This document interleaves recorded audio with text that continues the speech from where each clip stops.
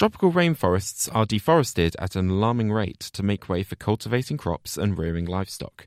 But what happens when these forest areas are abandoned and left to recover in their natural way? Research published in the journal Science gives a message of hope, explaining how forests are able to recover to their original state on a much faster timescale than first thought. Katie King spoke to lead author Lourens Puerta to find out more. These forests are disappearing because people slash and burn the forest, and they use it for other types of land use. Now, when these people abandon these areas, then the forest can regrow in a natural way. And that's called secondary succession.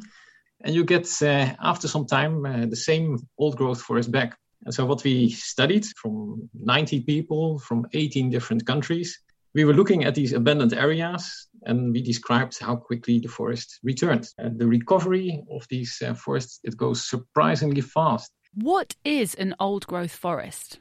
Some people call this a primary forest, and most forests are disturbed by small-scale disturbances. For example, a tree that falls creates an open spot, and then young plants start to regrow again. How do you track the recovery of the secondary forests over time? So we were looking for plots that were abandoned a year ago by farmers, 10 years ago, 20 years ago, 40 years ago, 80 years ago.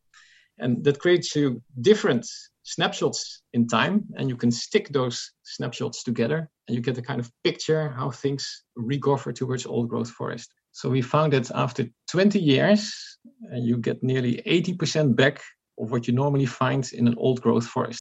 How do you date how old a secondary forest is? Well, we have different things. For example, we go to the old forest owners. We ask them, so how old is this forest patch? And they say, when Brazil won the World Championship, the year thereafter, that's when I abandoned this field. So it's based on the local memory of the people. You can look at tree rings. So you can count the annual rings that they make in terms of growth. And the last thing is with remote sensing. You have images from satellites, and then you can see when the forest had disappeared and when it starts to regrow. How long did it take for these forests to recover? The speed of the recovery, it varies with the attributes that you're looking at. Like, for example, soil fertility. That recovers within 10 years. And I was surprised.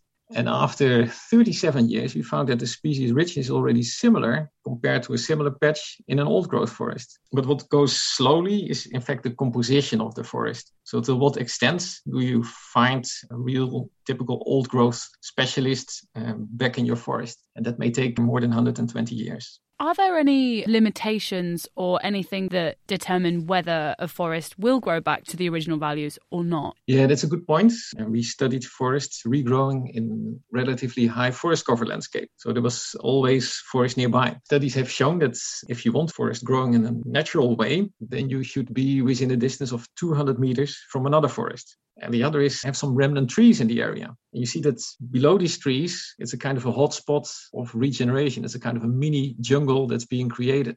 And the other condition that you need is that the soil should not have been used too intensively. If they use a pasture for 30 years, the soil nutrients might have become too depleted. And maybe there are no seeds anymore in the seed bank. And then it's really difficult to get a forest back. So these findings seem to offer some fairly simple rules, if you will, that could be followed by forest owners to help them recover their forests faster, which is great.